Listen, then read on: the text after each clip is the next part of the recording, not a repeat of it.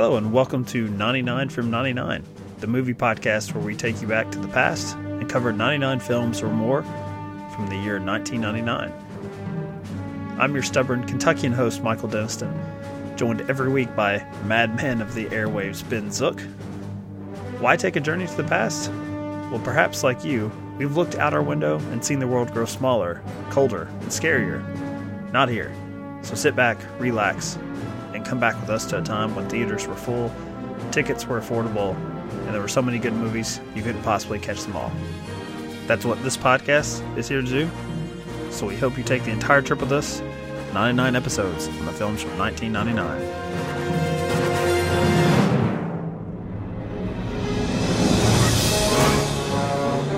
I want you to hit me as hard as you can. I'm scared to close my eyes. I see dead people. I believe you have my stapler.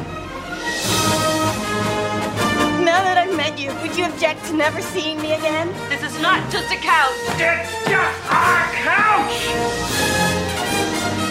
Take the red pill, and I show you how deep the rabbit hole goes. You leave the light on after bedtime. I always thought it would be better to be a fake somebody, a real nobody. Are we gonna air it? Of course not. She was a married woman who had not yet known love. I was wondering when you'd do that. Do I exist for you when you're with Henry? How can anyone be jealous of Henry? He has you. I don't. We inhabit the same house, that's all. You know that. In a time of war. If a bomb hit us now, my jealousy would end. Would that make you happy? Two people found a passion that was missing in their lives. Tell me again. I love you. From the director of The Crying Game and Interview with the Vampire comes the story of an affair. I would rather be dead than see you with another man. I've never ever loved anyone as much as you. That had to end. Sarah! And a mystery. I've come on behalf of the husband. She has secrets. Ah, secrets. That was only beginning. And you don't know me. How could I explain to him what made no sense to me? So there's something to report? I've only made two promises in my life. One was to marry Henry. The other, stop seeing you. Academy Award nominees Ralph Fiennes, Julianne Moore, Stephen Ray, in a film by Neil Jordan. You think love ends just because we don't see each other? The end of the affair. All right, so Cider House Rules. How did you like them apples, Dennis? Strangely, I think I'm on the record on this podcast not liking period piece films. This is one I liked as a teenager. I actually saw it theatrically. I don't really know why. Maybe unlike your mother, I was a fan of all the Julianne Moore content that we were getting. But I don't think I'd seen it since. Maybe I watched it once on video. I'll just go ahead and make myself sound like a total pervert. Really, all I remembered was the sex scene in this one. It's a very brief sex scene. Well, bombs are going off around them as they're having sex, so it's theatrical in that way. Oh, wait, are we talking about End of the Affair or Cider House Rules? I thought we were talking about End of the Affair. Oh, I'm sorry. We're talking Cider House Rules? Well, okay, so I'm starting to realize why you put these two together, in that they're both movies about people who have an affair with the backdrop of a war going on. Not very prevalent in Cider House Rules because it takes place in Maine, and we haven't had any actual war on our home front in America. But in the End of the Affair, bombs bursting in air. I can switch over to Cider House Rules. There's a nice shot of Charlize Theron's buttocks, I guess, but it's certainly not as titillating as the End of the Affair. Actually, I read a bit of trivia where the rating had to be upped, I think in maybe the UK, because of Ralph Fiennes, because of the male bottom nudity that they got. They found too sexually charged his ass. So I just figured we would start with End of the Affair just because to continue to insult the Cider House rules by condensing it into this episode. And to be honest, it probably had it's had a longer legacy, if there is one, than the End of the Affair. I think the End of the Affair is kind of probably one of the more forgotten Oscar bait kind of attempts of this year. Yeah, so you saw End of the Affair theatrically. I never did. I saw the End of the Affair about maybe 10 years ago, and I had seen the original film, the first film version of this Graham Greene novel, and it stars Deborah Kerr. And she was really well known for playing sexual repression. That's basically what we, like between The King and I and the Innocents and Tea and Sympathy. That's basically just kind of what she did. And I remember liking that movie. And when I finally saw The End of the Affair, it was sort of like more like a checklist kind of thing, because I was probably trying to get through all the Best Actress nominees from this year. And I found myself surprisingly enjoying it, and I enjoyed this rewatch. There are a lot of elements of it that seem very typical melodrama, but then there are other things that Neil Jordan does here that kind of make it feel like a puzzle piece that you're kind of putting together in your head as you're watching it. And he does some stuff with structure here, showing things from both of getting something from Ralph Fiennes' character perspective and then getting it from Sarah Miles' perspective. And I like that a lot. A third perspective, at least in one scene, of what maybe they both fantasize happening but doesn't actually happen, which was interesting. Yeah, that was interesting. That happens early on. And even from the very beginning, when Ralph Fiennes runs into Stephen Ray, who is Julianne Moore's actual husband, and we get these really quick cuts to just brief images of that are part of a sex scene, just from the way they're filmed and the way they're acted. Like, it's great hand acting there from Julianne Moore. Like, it tells you a whole lot. Right, it may not even be her hand, but it tells you a whole lot right off the bat. And this could have been really typical. This could have been something that I think I would have described as easily forgettable, but it's not. Even though I do think you're right, it's kind of forgotten today. And Neil Jordan himself is kind of forgotten today, unfortunately.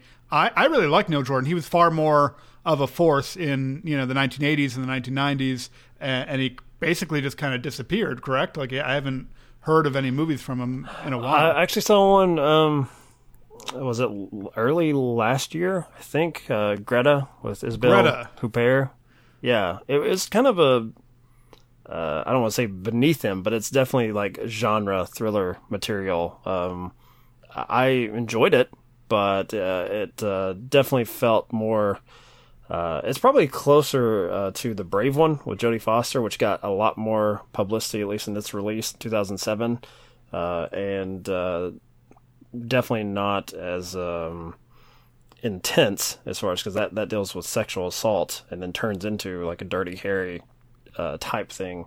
But I enjoyed Greta. I enjoyed it because of Isabelle Huppert, to be honest, her getting to kind of play in that world for a little bit.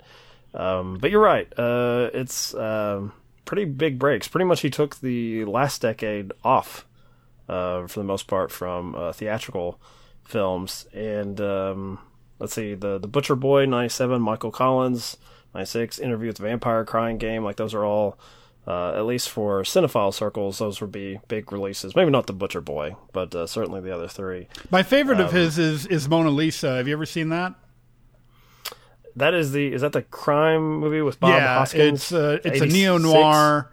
Yeah, it's a neo-noir with Bob Hoskins and a prostitute character, I believe, and it's really terrific. You should check it out if you get a chance. That got some. I think you gave that some hype in our episode that no one missed, Felicia's Journey. I think we talked about Hoskins driving people around.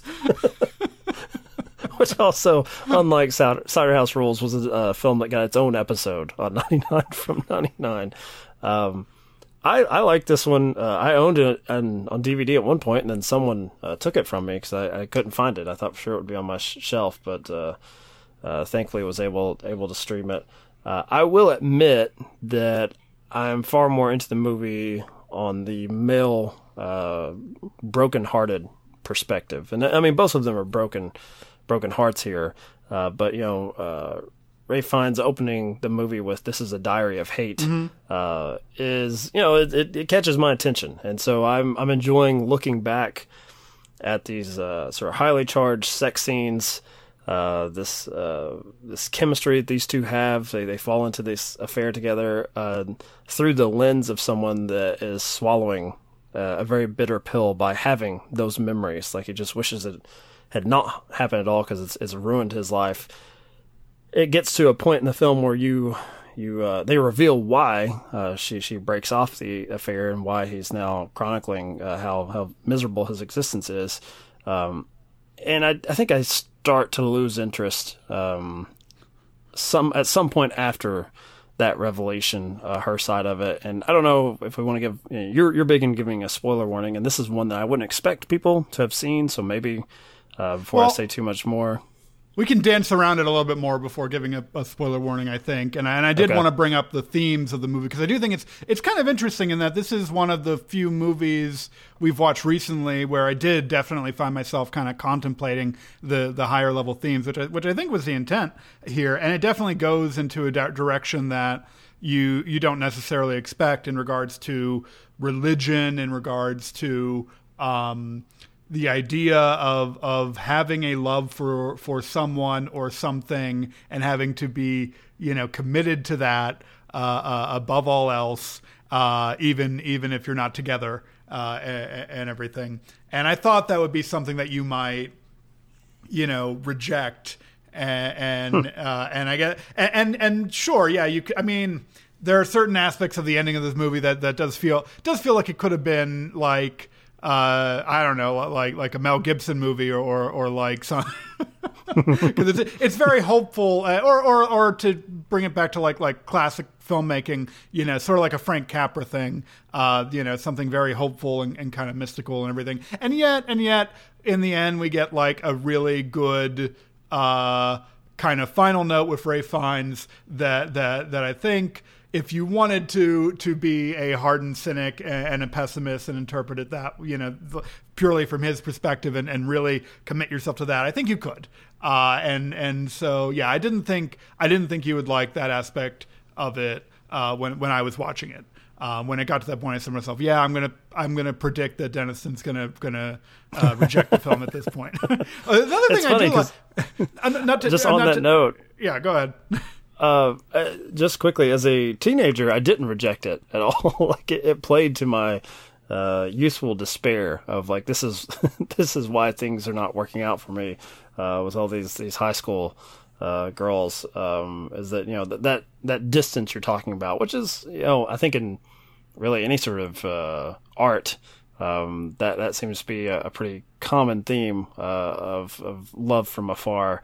But it was the bitter, almost like vengeful lust that this man has in trying to like.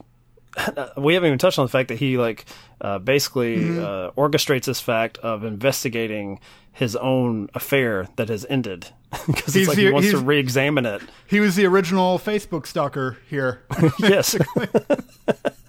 So I did like it.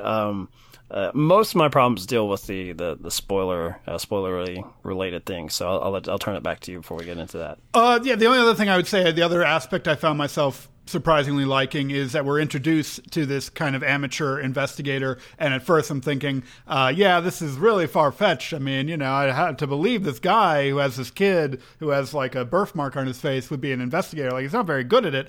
And then I realized, okay, that's the point. And I really like how they play that character, played by Ian Hart here. I really like how they play that character up for humor in the later part of the film with Ralph Fiennes sneaking up on him while Ian Hart is supposed to be taking photos of Ralph Fiennes and Julianne Moore together. That's a great little touch. And so, yeah, we'll give a spoiler warning at this point.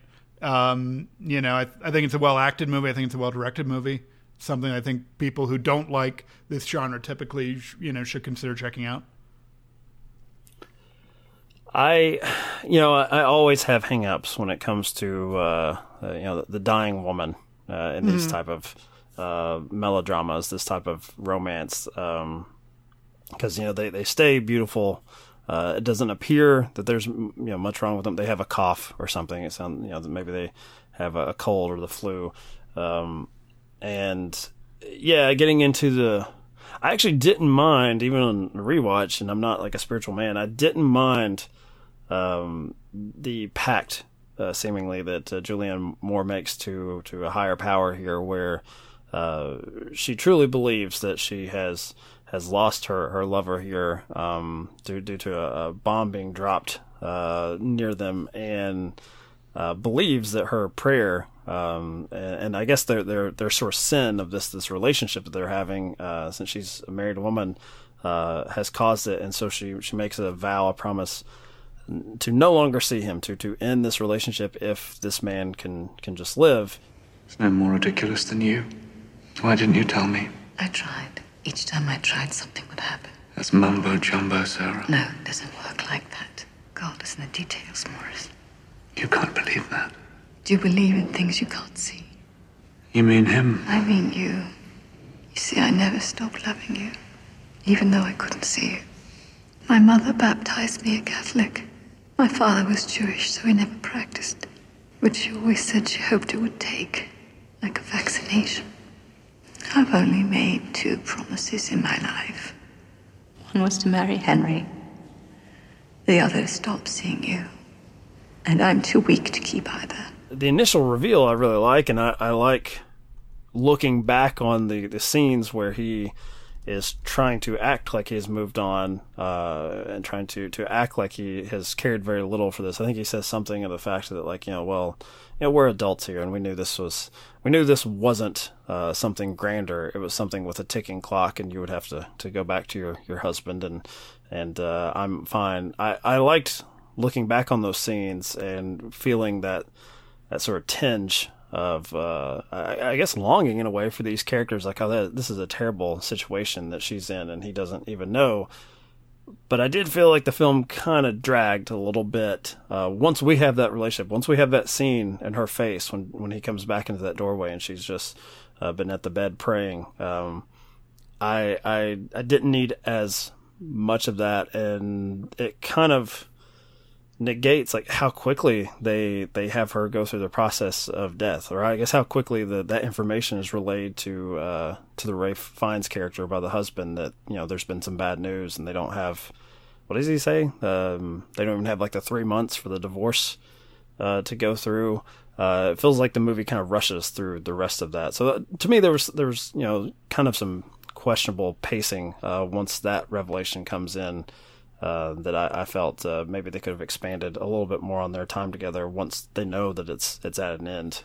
So Roger Ebert, I think he called this like what did the character die of? She died of movie disease, Mm-hmm. Yeah. And I believe he came up with it after seeing Love Story, where spoiler alert for Love Story, Ali MacGraw suffers a similar fate as Julianne Moore does in this film. I've never seen Love Story, but I can't say you've ruined it, because that is like all I know about Love Story. Like, Love Story's been referenced so much, I'm like, oh yeah, that's the movie where that started all. Let's just put it this way: it's not exactly a huge, it's not exactly a big twist. The thing begins with that piano, depressing violin music and everything. You kind of think, she's not going to live by the end of this movie, and I could see that being an issue. In the next movie we're about to talk about, they go and see a movie at the theaters called Wuthering Heights, which has kind of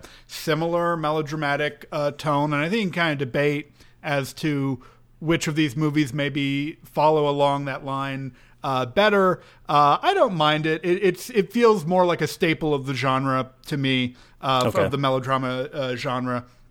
It's a lot better and more realistic than the ending of The Notebook, is what I would say. So it's funny. The Notebook is one that I thought of. Like, I don't remember if it was initially successful financially, but boy, it's took its place, I guess, in its video days, where it feels like one of the the last big touchstones as far as these type of sweeping romances. So I don't know, but I like this more than you probably anticipated. This is one that I actually was looking forward to getting back to. I forgot how good Fiennes is in this particular role. Julianne Moore, not to negate what she's doing, but she's always great, and she could really do this in her sleep. But I enjoyed this one. I was honestly looking forward to this much more than I was the Cider House Rules. So, in regards to this kind of relationship, which I think both of us are agreeing, there is a chemistry between Ralph Fiennes and Julianne Moore here, you have a vested interest in wanting to see them together. Did you feel the same way about Charlize Theron and Tobey Maguire, the couple of no. that launched 1,000 ships? No. In other parts of the world, young men leave home and travel far and wide in search of a promising future. The only reason people journey here is for the orphanage. They wanted a girl, Girlie. Nobody ever wants me. I came as a physician to the abandoned children and unhappily pregnant women. Good night, you princes of Maine, you kings of New England. Why does Dr. Lurch say that every night? Does it because we like it. And so I became the caretaker of many, father of none. Well, in a way, there was one. Story time, Fuzzy. His name was Homer Wells, and it was always clear to me. My father's eyes had closed upon the light of this world. That he was a special boy. Homer Wells has spent his entire life helping others. You are a skilled and gifted surgeon. I'm not a doctor. I haven't been to medical school. I haven't even been to high school. Doubtless you will let me know when you're going to find a more gratifying life. I was wondering if you could give me a ride. Now he's leaving the only home he's ever known. I've never actually seen the ocean. Are you serious? In search of a world he longs to discover. I'm enjoying my life here. I'm enjoying being a lobsterman and an orchardman. In fact, I believe I'm being of some use. What are you doing with that candy, Homer? She's the nicest and most beautiful girl I've ever known. Sound like you in trouble already, Homer. Mm-hmm. Sound like big trouble to me, Homer. Miramax Films presents Tobey Maguire, Charlize Theron, and Michael Caine in a new film by director Lasse Hallström. This ain't none of your business. You even know what your business is, Homer? I can help. That's all I'm saying. I can help. From the acclaimed novel by John Irving. A story about how far we must travel. Whether I shall turn out to be the hero of my own life, I do not know. To find the place where we belong. The Cider House Rules. Given the age and the fact that this young man in this film has never left this orphanage / hospital of sorts, I have no expectation that he's about to find the one, particularly under these circumstances where she comes to this place to have an abortion right before she's sending off her fiance, played by Paul Rudd, who you totally forgot about. You just totally dismissed. You're on the Tobey Maguire train. I don't think that's the filmmaker's intent, right? This is going to be his first brush with love and heartbreak, and the expectation is this is what a young person goes through, correct? To me, and it's one of the failings of the film, it feels purely physical. And I think that's problematic and kind of dumb. And a waste of Charlize Theron. Okay, well that is who true. Wasn't a huge star at this time, but she had at least been in The Rainmaker, correct, by this point. I wasn't a fan. I wasn't a fan of Cider House Rules when I saw it back in like probably the early 2000s. I'm not a fan of it now. We talked a few weeks ago about how a movie can be easy to digest and people can maybe praise a movie based on that alone. And I think that's kind of the case here. It's you've got all the hallmarks of a great classic film here. You've got the quotable line, you've got the good performance here from Michael Caine, you've got the period piece, and you've got the love story, and you've got a backdrop of a war that is kind of barely touched upon. But yeah, there's not a whole lot there in regards to subtext for me. So the title itself, The Cider House Rules. Homer Wells, played by Tobey Maguire here, goes to work on an apple orchard, and the boarding house the bunkhouse or whatever that they're living in has a list of rules, and they decide to just do away with those rules. And this is really in the last 15 minutes of the movie. It's really not talked about a whole lot until that point, and so. Of course, you're going to try to look at this and say, okay, well, why did John, what's his name? Why did John Irving make that choice here? Why did the filmmakers make that choice and support that idea?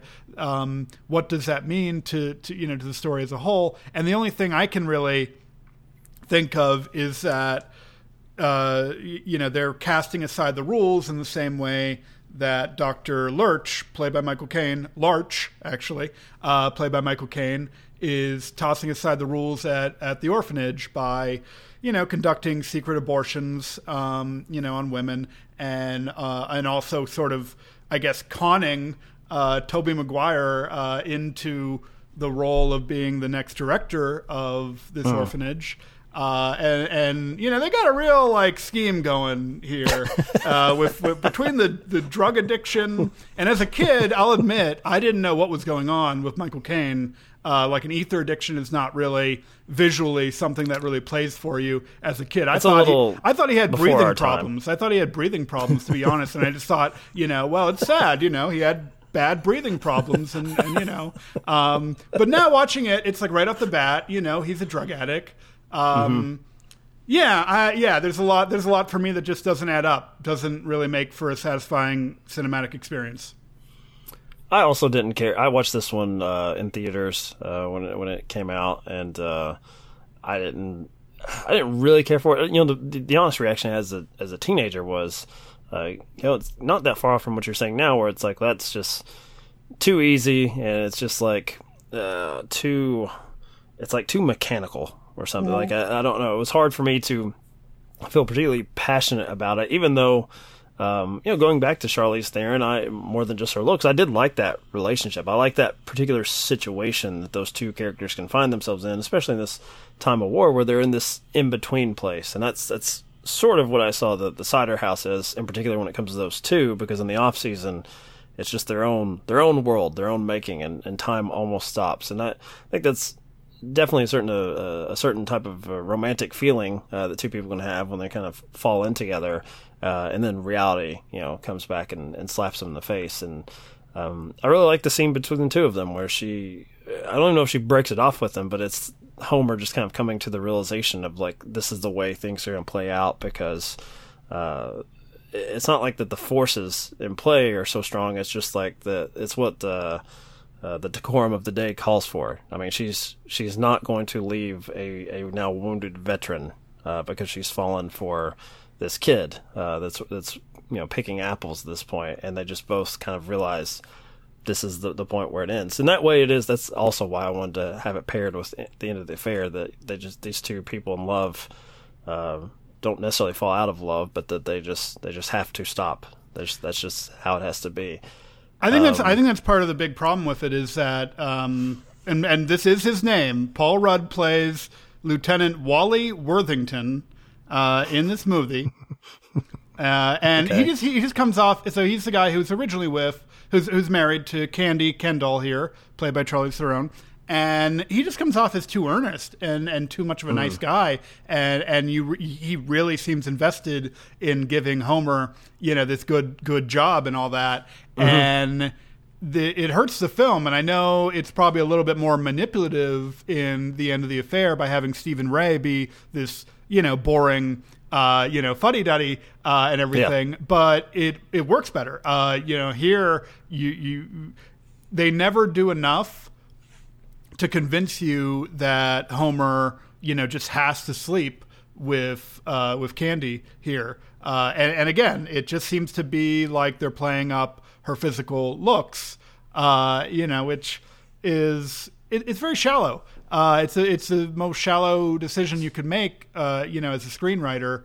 And that's why it always struck me as weird that this won the Oscar for best adapted screenplay, in that John Irving is just adapting his own work. Apparently, I guess Michael Winterbottom did a pass on the script, and it was rejected.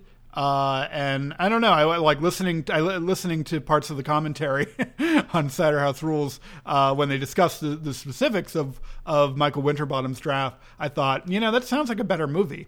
And what were some of the changes, or what direction? I'm forgetting exactly right now, but it was that I guess the relationship was featured more heavily, as opposed to there wasn't as much cutting back to the orphanage, which, to be fair, there isn't very much cutting back to the orphanage here. When we, after Homer leaves the orphanage, when we do go back to the orphanage, it's Michael Caine and this silly, concocted scheme of, getting Homer to be like, who cares? Like just, get rid of all that and just have it assumed that Homer is going to be the next director. It's far better if Homer chooses it, as opposed to this whole, drug addict Michael Caine here, concocting this weird scheme with Jane Alexander and Kathy Baker, who are wasted. Two great. I don't know if you know who those people are. But two great actresses, and they're wasted as Nurse 1 and Nurse 2.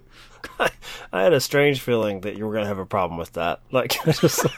I do not like seeing good actors wasted. It's very frustrating. I will say, in my older age, because one of the things that the big hang-ups I had with this film, unfortunately, was probably caring about the Oscar race far more than I have in many years, and I was really caught up in Tom Cruise winning for a film that will be coming up very shortly on this podcast, and he was beaten out for supporting actor by Michael Caine, and it just killed me, just because it's like, yeah, I mean, Michael Caine is nice here, and it's like, I like the relationship he has with Homer, and I like the speech they give him with the children, and but it just, it's so pat. Mm-hmm. It's just, and I guess I've lost my edge in middle age, where I'm just like, it's fine. Nice older people deserve pat movies too, if that's what they want. So be it. But as a teenager, I fucking hated it, and I really hated Michael Caine. But on this rewatch, I can't say I did. So, like, when you're saying don't come back to him, I'm like, I don't know, because I certainly care more about what's going on at the orphanage. I think if you're going to cut back to the orphanage, have them doing something that seems to matter. They had movie night, man. That's what matters. This weird, he comes off as such a con artist to a certain degree. The fake degree, the diplomas, and what is he, Frank Abagnale Jr. here? Like is he gonna take over Pan Am next or what? That's a really good movie. That is a really good movie. And so, okay, Michael Caine, I think he's really good here. I'm fine with him having won the Oscar. I don't think I would even nominate him, just given the strength of how many different great performances there were this year. I think he's much better in another very dark role in the following year in a movie called Quills. He's really excellent as the villain in that movie. And I would have much rather they had just kind of, if they really felt like they had to give a career award to Michael Caine, a second one, I would much rather they had just waited till the year 2000. Is it kind of like the Birdman thing, where they would have just given it to Linklater for Boyhood, and then Birdman guy would have won for The Revenant as his first Oscar instead of going back to back? Well, Quills didn't get a whole lot of great talk or anything. I honestly don't remember much about it. I think I watched it on video, but it didn't make I really like it. That much of an impression on me. That's weird, because you've talked about your distaste for seeing Charlize Theron put up like this beautiful woman on screen, and there you are getting down in the mucky muck with your decadence and Quills. It's just, I don't know. It's disgusting, Ben.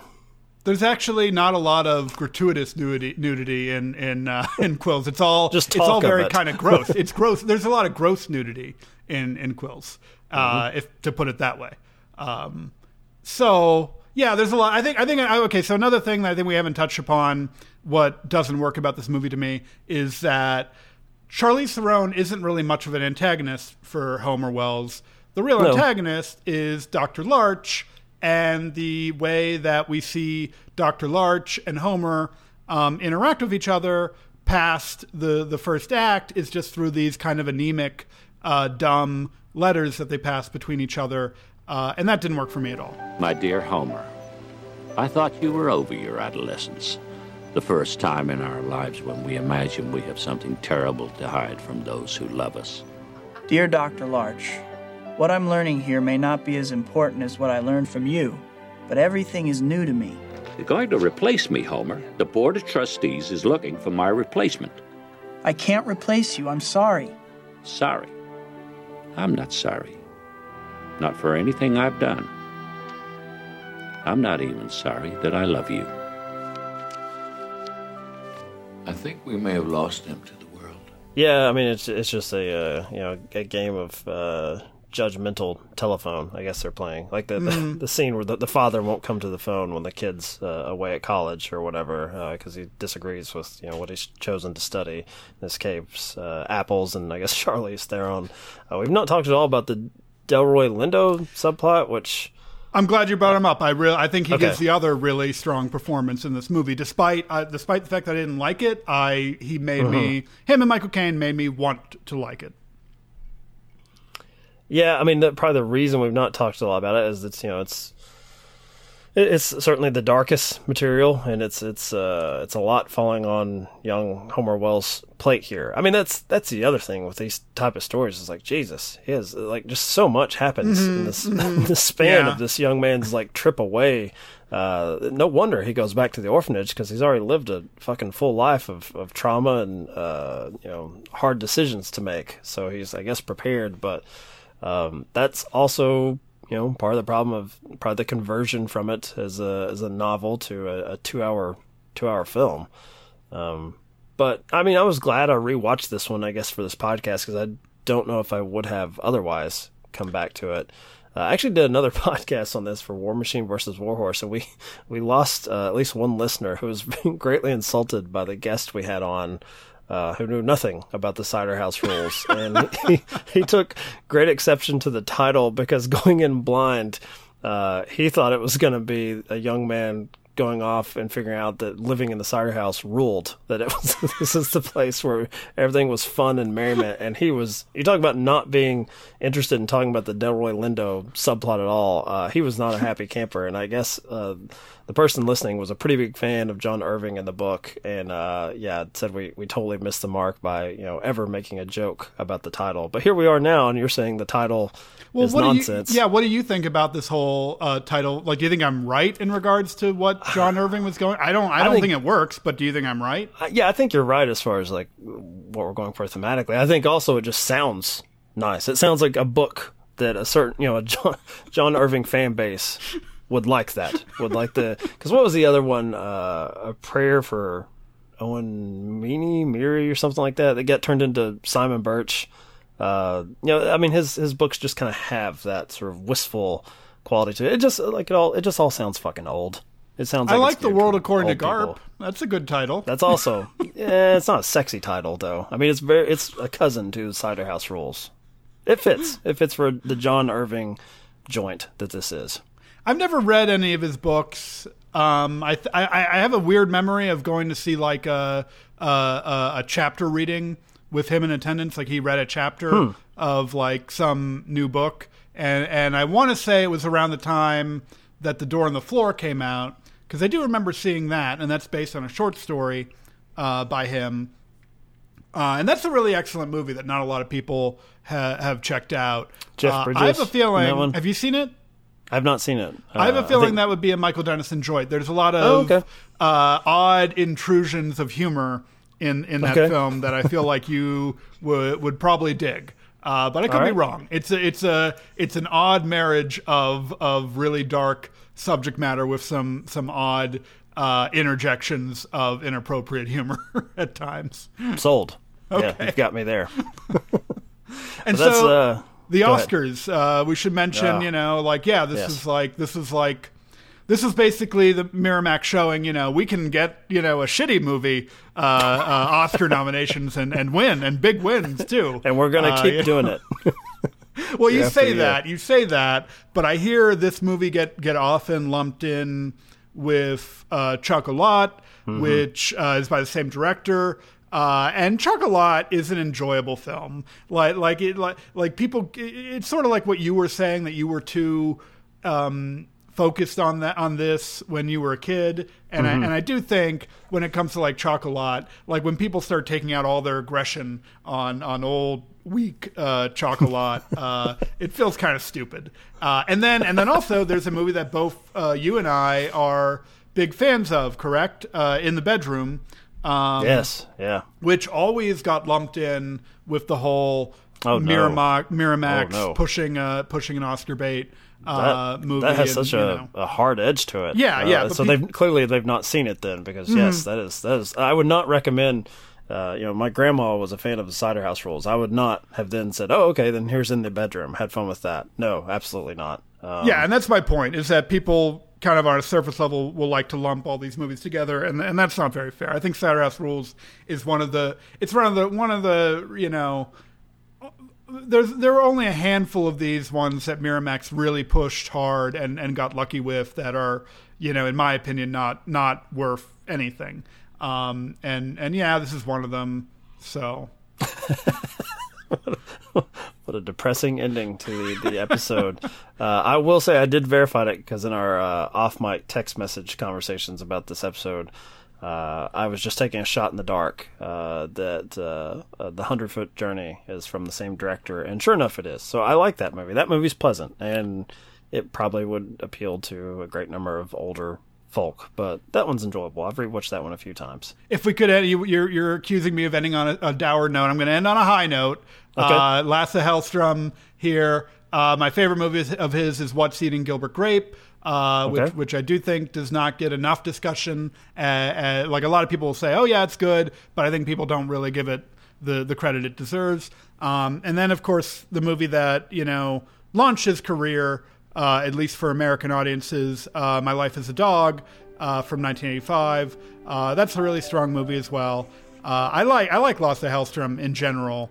And I know you should put in a plug for your favorite movie of all time, from 2013 with the fashion model actress woman. Are you talking about Safe Haven? Yeah. Yes. I was trying not to bring that back up, but that's another one that gets a rewatch every couple of years, and the Dentist and Home. I like it. It's pleasant. How does it compare to the Cider House Rules? It's much better. Much better. Your accusation that Paul Rudd is, wellness man or whatever his name is they go the other way. The other man is an abusive drunk. So you have someone to root against in that story. Much better than Paul Rudd.